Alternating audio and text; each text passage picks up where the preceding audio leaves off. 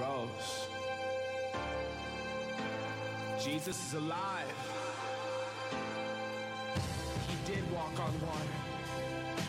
He did feed the 5,000. He did raise Lazarus from the dead and heal thousands. He did make the wine. He did talk to God. He did pray for those who put him on the cross, and he raised back to life. Just like Lazarus, except for he would never die again. Jesus took death. Nails in his hands, nails in his feet, a crown of thorns on his head. For you, he laid his life down, and he took it back again. Jesus is alive. Amen. We have, we have so much to celebrate on this Easter morning, church, when God reveals to us how much he loves us and the future that he has for us. It's great that you're here this morning. Welcome to second service here at MRCC. Welcome everybody joining us online for this Easter Sunday. That was about a glorious morning out there this morning, was it? Did you see the mountain this morning when you came to church? Oh my goodness. We are blessed. We live in a blessed place. And you can tell you're losing touch if somebody comes to town and says, oh, look at that mountain. You go, yeah, whatever. Yeah, that means you're just kind of losing touch. It's a great morning to break out the tie and the Easter suit a little bit. Couldn't find my bow tie this year, so I apologize. Like 100 people have asked me this morning, where's your bow tie? If you know, tell me, because I couldn't find it at my house. But it's great to be with you. I hope you have plans today to celebrate with friends and family. Raise your hand if you're going to do the Passover ham today. It's kind of traditional. We do that. Yeah. A lot of us are. What are the rest of you people eating, pizza or what's going on? I don't know. But I hope you have plans to spend today with friends and family. It's great that you're with us. I want to invite you on this Easter morning for a few minutes to step back into the Easter story with me. And if you have your Bible, turn to Luke's Gospel, chapter 24. And I want to take just a couple of minutes to walk with us through that Easter story. Because on a morning as glorious as this, on a morning as beautiful as this, when we're together with so many that we love, it's really easy to forget that first Easter morning started out with tremendous disappointment. That's how it began. We all know a little something about disappointment because sometimes all of our lives are disappointing. You know, you see that commercial on Friday night for the pizza, and then you call up and you order it because it looks so good, and then the one that arrives doesn't look like the one in the commercial. Anybody ever had that experience? Yeah, that's pretty common.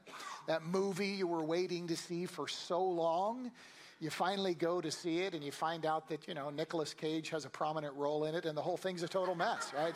It's not going anywhere. That Airbnb that you rented for your vacation, there's a reason all the pictures are from one angle when you get there, because on the other side is a landfill. That actually happened to us one time, so yeah. Life is full of disappointments. You know that if you're a fan of the Seattle Kraken. Somebody say, man, Are we there yet to say that about the Mariners? Let's just hold off for a little bit. We'll see if we're there. But life is full of disappointments. We all know that. We all feel that. We all experience that. I remember the very first time that I got to fly in an airplane. My family wasn't well off growing up, so the first time I flew in an airplane, I was 18 years old and going to boot camp. And I remember getting on a plane thinking, wow, this is way cool. I'm going to fly in a plane. And I remember they told me that I would receive, and I remember the words exactly, a gourmet in-flight meal. Everybody ever heard that before, right? Wow, I'm going to be a rich person. And then you get that little thing that comes out of the microwave that they had for a week in there, Life is full of disappointments. Sometimes those disappointments come at unexpected moments. Our family, to this day, laughs about an Easter supper that we had a few years ago where everybody was bringing something, different people bringing different things. And the person who was bringing the mashed potatoes had an epic fail. And these potatoes came out with a consistency of Elmer's glue. Right? You could pour them onto your plate and they spread all over. But that wasn't the only thing. Then the person who brought the pumpkin pie had a really bad Easter idea, which was to try a brand new experimental pumpkin pie recipe. Why would you do that? Safeway has perfectly good pumpkin pies for $2, but they brought that. And then I kind of put the capper on it because my job every Easter dinner is to make the fruit salad, right? They give me the least demanding job because they've learned to have low expectations. And so that year, I'm making the fruit salad, which I could usually pull off. I mean, you just cut the fruit, put it in a bowl, you're good to go. But that year, I was going to get fancy and put some yogurt in there as well, mix it up, and really be somebody. Unfortunately, in my hurry, I grabbed the mayonnaise jar instead of the yogurt jar. So our potatoes, our pumpkin pie, our fruit salad, it was an epic disaster. Life has a way of disappointing us. I'm sure you could tell your stories. But isn't it crazy, friends, how disappointments can turn into something else over time? You know, the truth of the matter is that Easter supper is something our whole family laughs about to this day. We'll laugh about it this afternoon. Somebody will bring it up. We'll all laugh. We'll all look at each other and remember it, and remember being together, and it'll bond us. It'll connect us. You know, isn't it amazing how disappointments can turn into something else over time? But in the moment, you know, they feel awful, and sometimes they feel overwhelming. We've all felt that as well. Last week after second service, I prayed with a man, the sole breadwinner in his family, who lost his job after 27 years. His company went away. He was feeling real life disappointment. I've served more times than I can count at funerals over the years for unborn babies. That's a sad memorial.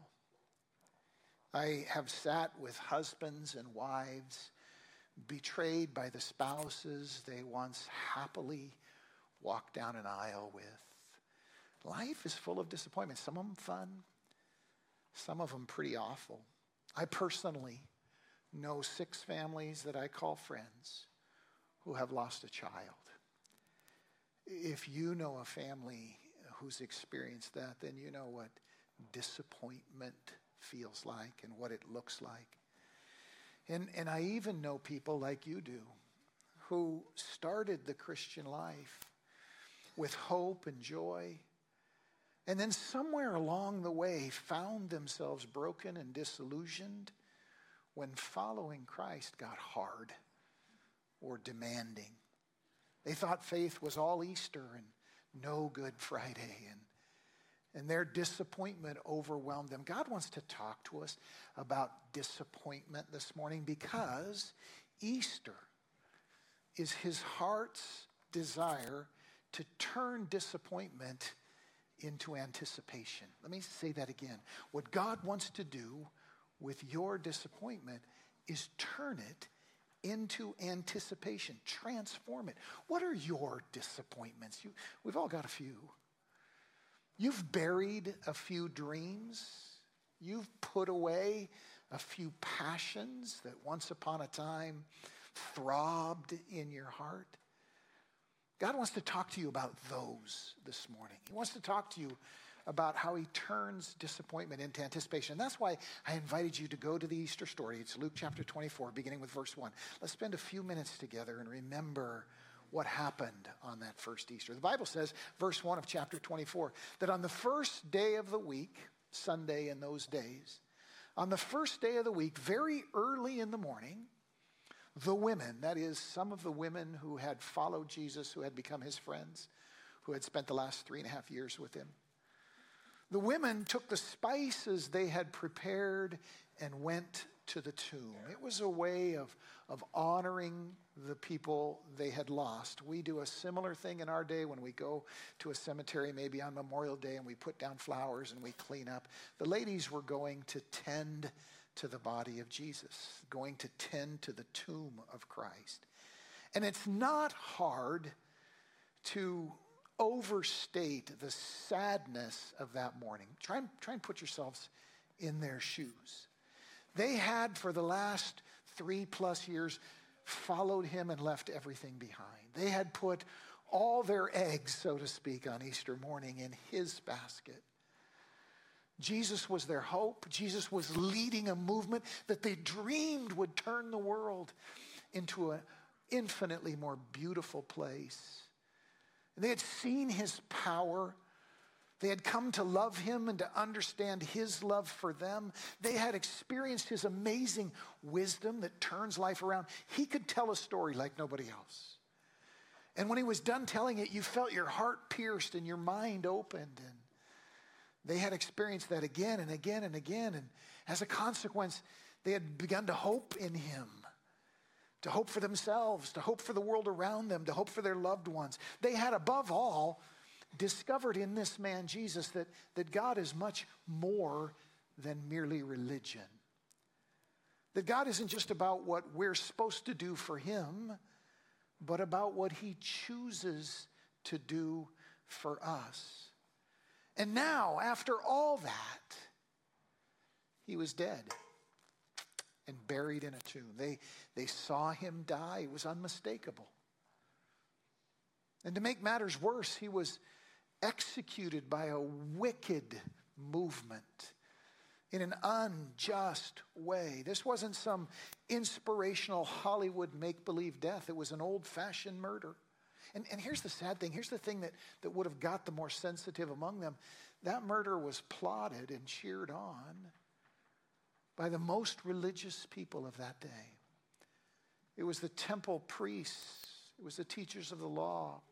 It was the devout crowd that shouted, "Give us Barabbas, give us an action hero, give us a revolutionary, and crucify this man Jesus."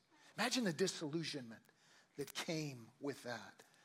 And that execution was carried out by a wicked foreign government occupying their land. That government was still there. It was an injustice based on a lie and a false accusation. That court system was still there. And this morning when these ladies go to the tomb, let's understand something, friends. They go with a weight of disappointment on their hearts. They go thinking it's all over.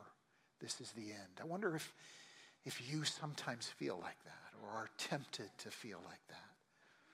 All of us do at one time or another. According to some, our Christian faith consists only in preventing these kinds of things from happening. But that lady knew better. Those women knew better. When they went to the tomb that morning, they knew that awful things could and did happen. And we know the same thing today. Russia invades Ukraine, and there's no lightning bolts from the sky. Murdering terrorists run wild in Africa and Asia, and there's no earthquake to swallow them up. A mob attacks the capital of our own country, and there's no angels with flaming swords holding them back. A nation spends decades, our nation, killing unborn children, and no flood or fire or miracle makes it stop. That's what it felt like to these ladies on Easter morning. Let's not forget that, because if we forget that, then we miss what God wants to do in our hearts on Easter morning, because the reality is you and me feel disappointment like that. These women are going to bury their dreams.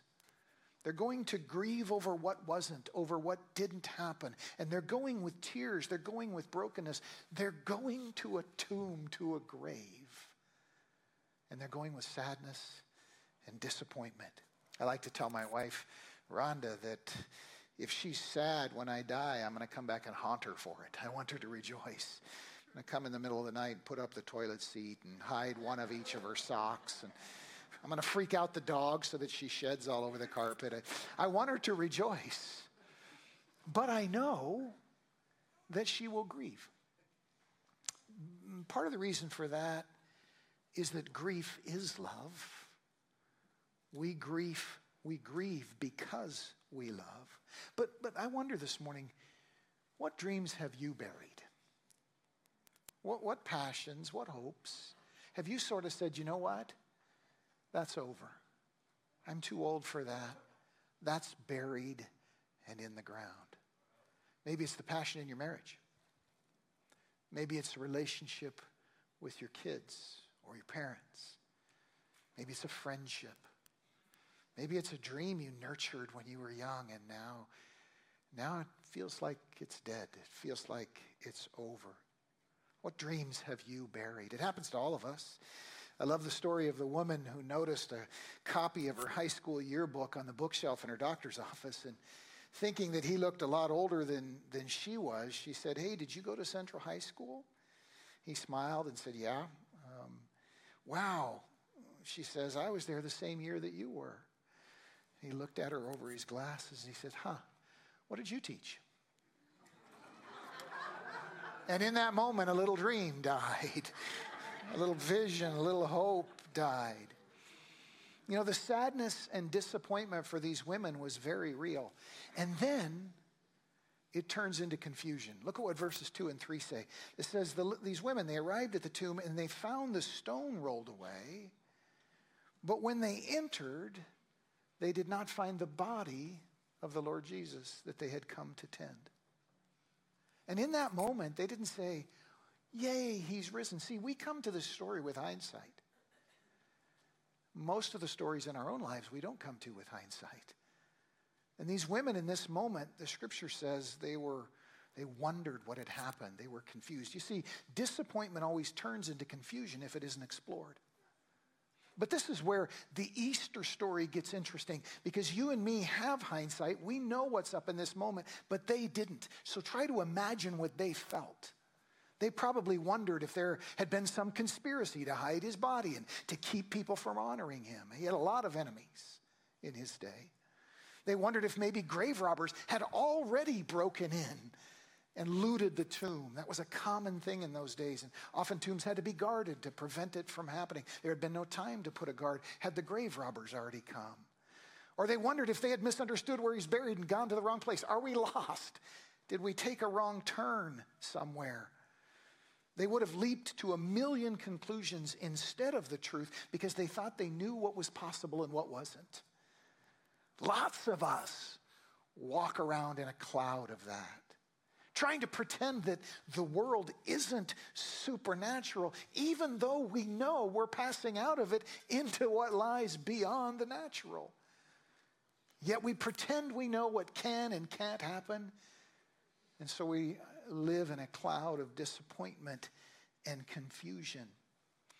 But real faith happens in between God's promises and their fulfillment. It happens when we believe what he says until he does what he says. I remember, probably like you, when I was a young father, one of the things that I was so eager to impart to my son was that when Dad says something, you can count on it. Dad's going to do what he says. When Dad talks about tomorrow or the next week, you can rest in that. I wanted him to feel that kind of security. And I worked hard to plant that in his heart. In the same way, God desires that we would believe what he says, even when we think we know better. The women find themselves in that kind of a moment. But here's the thing, gang. Here's the thing to stop and think about on Easter morning. Nothing that was going to happen that morning should have been a surprise to them. Let me say that again. Nothing that was going to happen that morning should have come as a surprise to them. Notice that the supernatural is going to enter into this moment. Angels are going to appear, but we get so hung up on that we focus on it. Listen to what the angels have come to say. Verse 4 of chapter 24 of Luke's gospel. While the women, were wondering about this, the word wondering indicates their confusion. While they were wondering about this, suddenly 2 men in clothes that gleamed like lightning stood beside them. And in their fright, the women bowed down with their faces to the ground. We want angels to appear to us like this because we think that's the point. But God sent the angels not just for special effects purposes. He sent them with a message. Scripture says, the men said to them, "Why do you look for the living among the dead?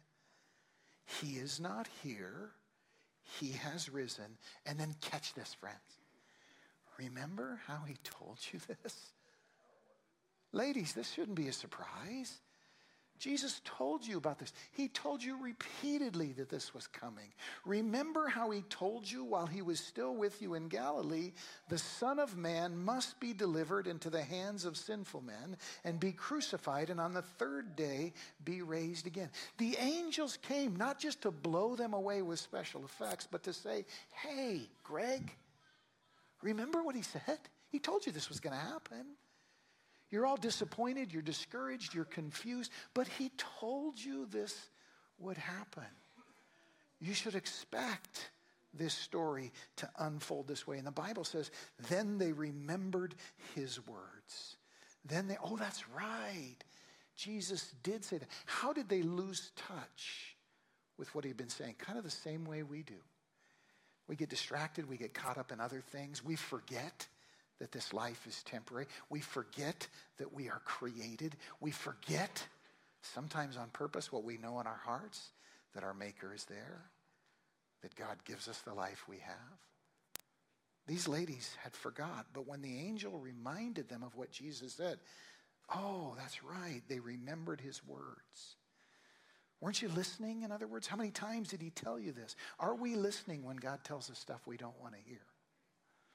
Very often our expectations, hear me, gang, very often our expectations get disconnected from what Jesus has said. And when that happens, it leads to disappointment and confusion. It happens because we don't pay attention. It happens because false teachers create false expectations in our hearts. It happens when we make up our own ideas about God and call them faith. It happens because we get overwhelmed with disappointment. Sometimes we say, after the fact, I told you so, when things turned out the way we knew they would. And in the same way, these angels come to say, hey, ladies, remember he told you this is how it would go. How different might your disappointments look if you knew what Jesus says about them, if you were aware of what he says about your future? You see, here's the thing. The more I listen to Christ, the less I am confused and overwhelmed by the way the world goes down. The more I listen to God, the less I'm disappointed, discouraged, and confused by the way the world goes down, because I know that it's not the end of the story. The Bible tells us, for example, in 2 Timothy chapter 3, everyone who wants to live a godly life in Christ Jesus will be persecuted, and evil men and imposters will go from bad to worse, deceiving and being deceived. Sounds like the daily news. And I see so many people go, how can this happen? And God wants to say, weren't you listening? I told you this was coming. I've told you 100 times that this is coming. Over in 1 Peter chapter 4, the scripture says, dear friends, don't be surprised at the painful trials you're suffering, as though something strange were happening to you. But rejoice that you participate in the sufferings of Christ, that you may be overjoyed when his glory is revealed. In other words, he told you about this. This is part of the journey, and it ends with a resurrection. It ends with a victory. It ends with disappointments turned into anticipations that are then fulfilled beyond our wildest imagination. When you and I listen to Jesus, we're not disappointed. We gain insight. We know what's up, and our expectations conform with his. I remember when I went into the military thinking, I was going to go off to boot camp and they were going to turn me into Rambo. I was going to be buff and tough and all this kind of stuff. And when I got in, I found out that most of our training was waiting in lines. Waiting in lines to eat, waiting in lines to go to class, waiting in lines to draw gear, waiting in lines to put gear back, waiting in lines to take it out again, just waiting all the time. It used to drive me nuts. They'd wake us up at midnight, take us out to the shooting range at 2 a.m. with all of our gear, and then we'd sit there and wait for 2 hours till the sun comes up so we could see something to shoot. It was all about waiting. It would drive you crazy. And then very slowly, as the years went by, I began to understand that the ability to wait well is actually one of the most important skills a soldier needs in combat. The ability to be patient, to wait. And I understood everything differently after that. Listen, church, God wants to shape your expectations, and it happens when you listen to what his son says, and that's where disappointment is left behind. So many people live with a disillusionment and distrust of God or a discouragement because they weren't listening to him all along, but everything changes when we pay attention.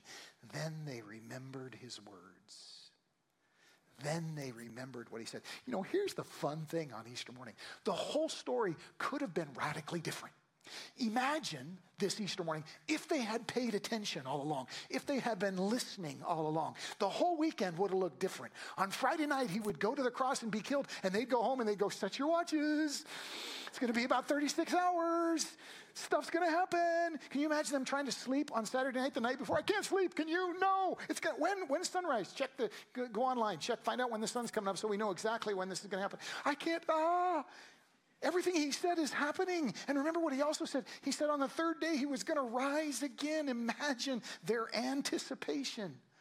They can't sleep the night before. The third day, that's tomorrow. Their hearts are pounding. Their heads are full of knowing. They arrested him in Jerusalem, just like he said. They condemned him and crucified him, just like he said. They buried him in a rich man's tomb. Oh, that's right. He said that too. Everything he said is happening. That means everything he said is still happening. That means, ladies, tomorrow morning, are you ready?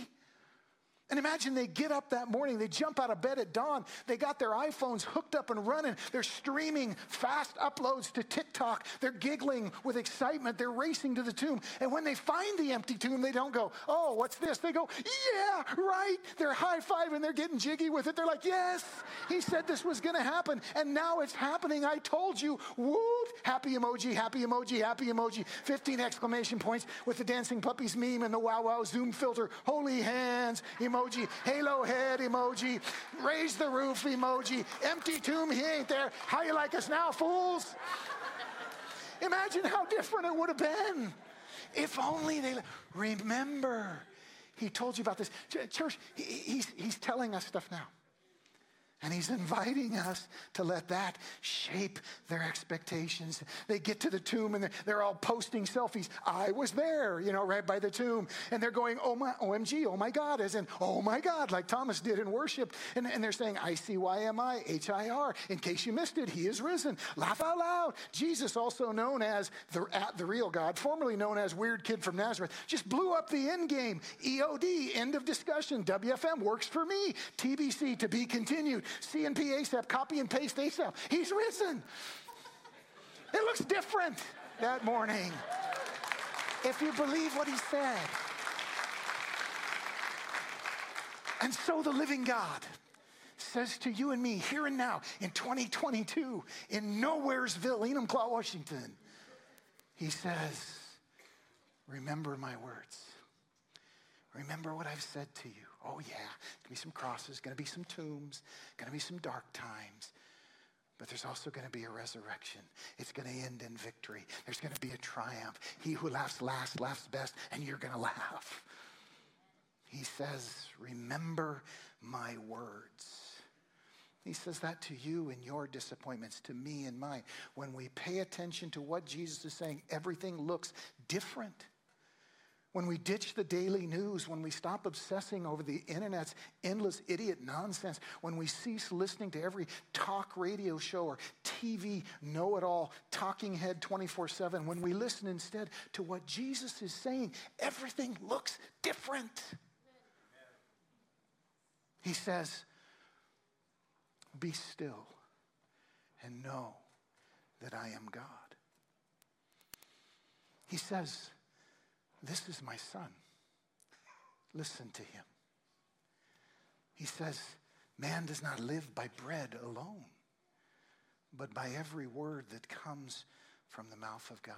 And when we hear him, everything looks different. That's what Easter morning is all about. I remember when I was first learning to ride motorcycles, and the speed on the freeway when you're on a motorcycle feels way different than when you're in a car. The first few times you get out there, you're like, oh my goodness, I'm going 70 miles an hour. There's nothing between me and the pavement but a little polyester. Wow.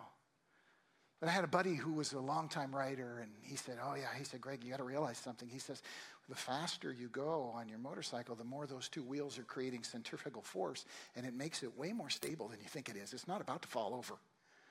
And then he laughed and said, it's a good reason to go faster, because the faster you go, you get more centrifugal force. But slowly I learned that lesson. And then there came the day, and I don't recommend this, I'm just telling the story for illustration, all right? There came the day when I'm riding down the interstate on a 1,500cc Goldwing motorcycle, and I've got one finger on the handlebars.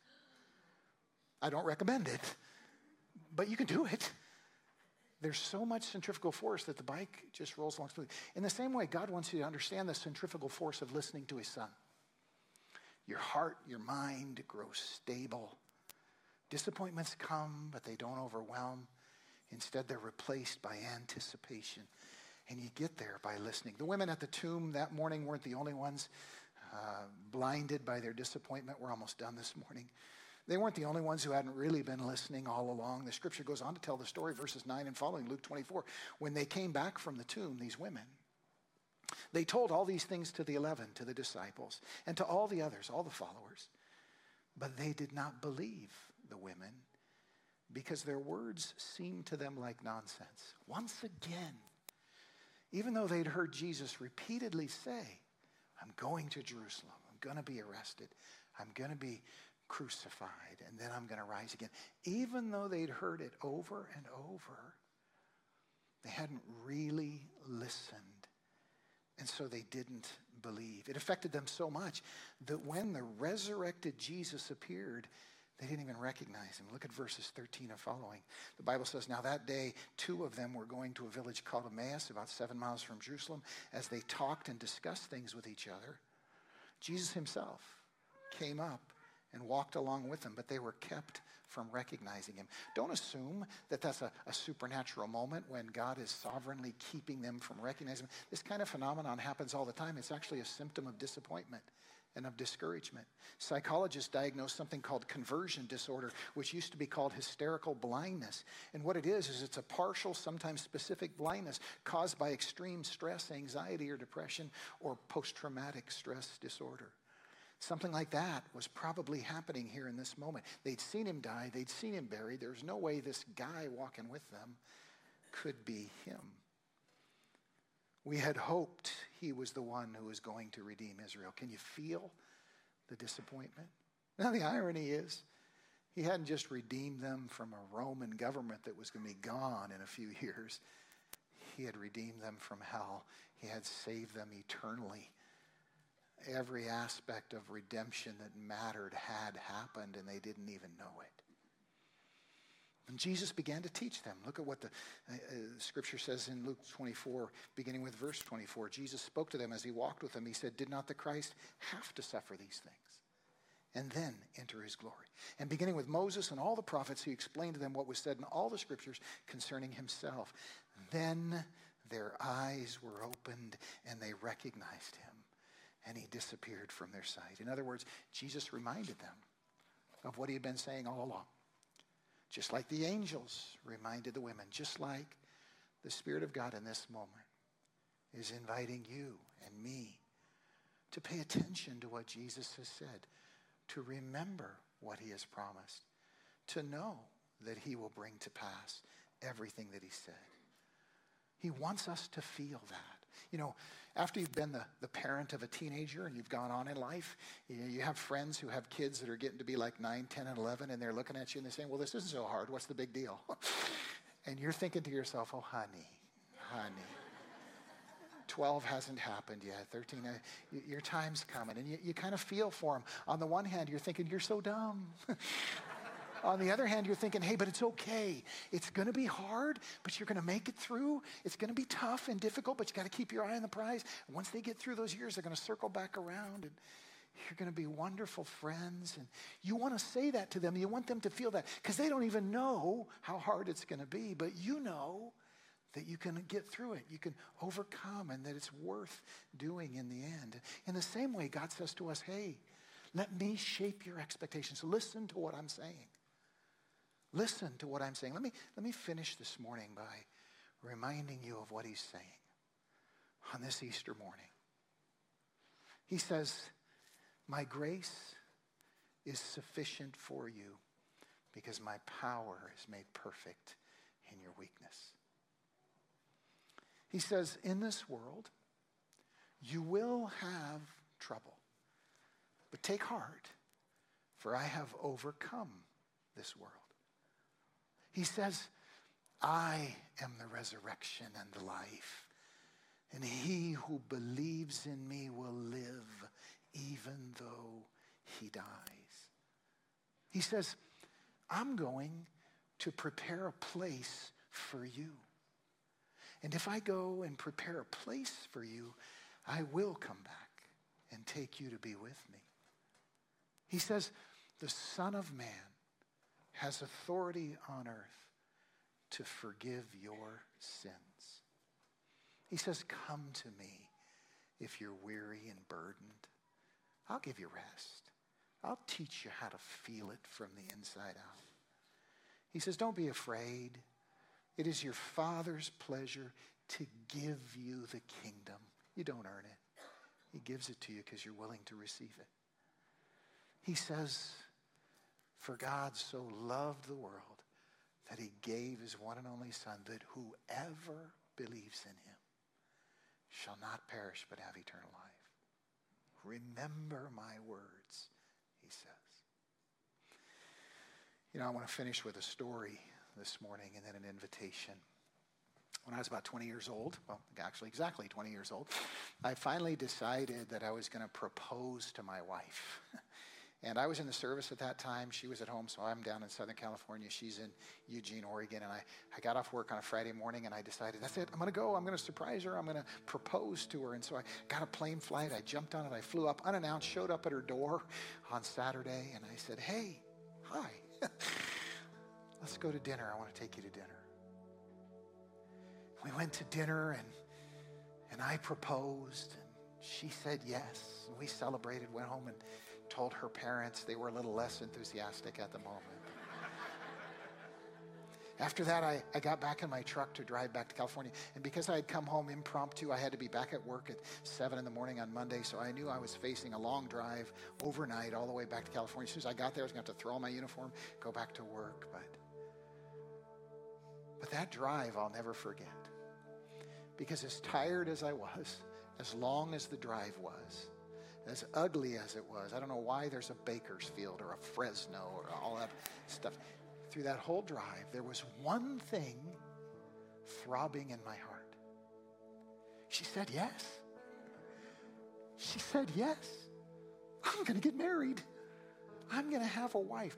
A living human female has chosen to live with me. Right? Wow. And again and again and again as I drove, it just came back to me and I go, she said yes. I remember rolling the window down. She said yes.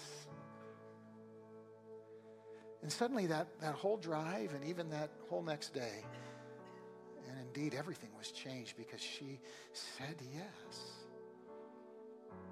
Here's what God wants you to know on Easter. If you ask him about you, he says yes. Whoever believes in him shall not perish, but have eternal life. You go to him and you say, God, be my Savior. He says, yes. Yes.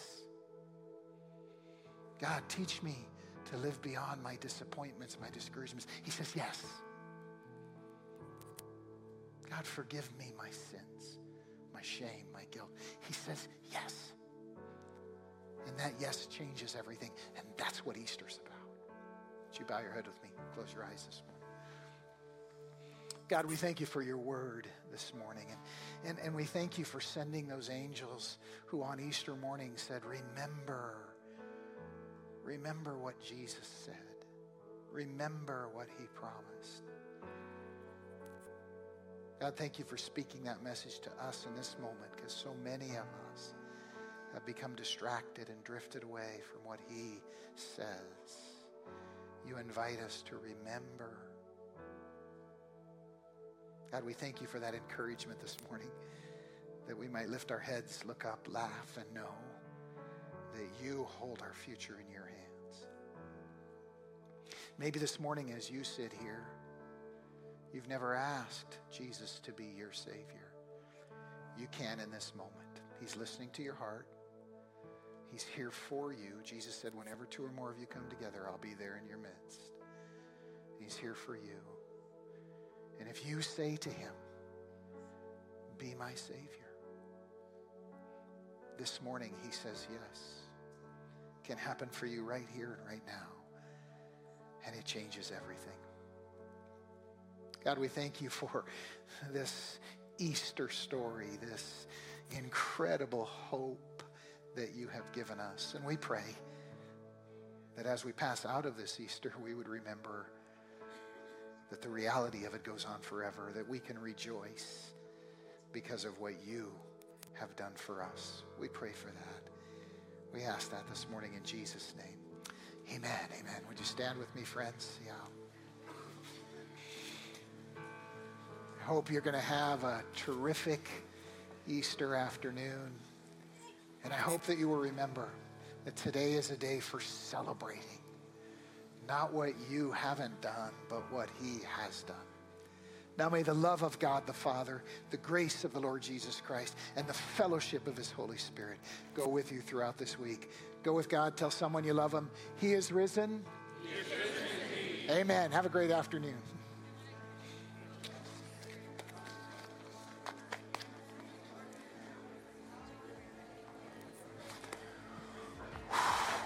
Hey, happy Easter, my brother. Have a great afternoon.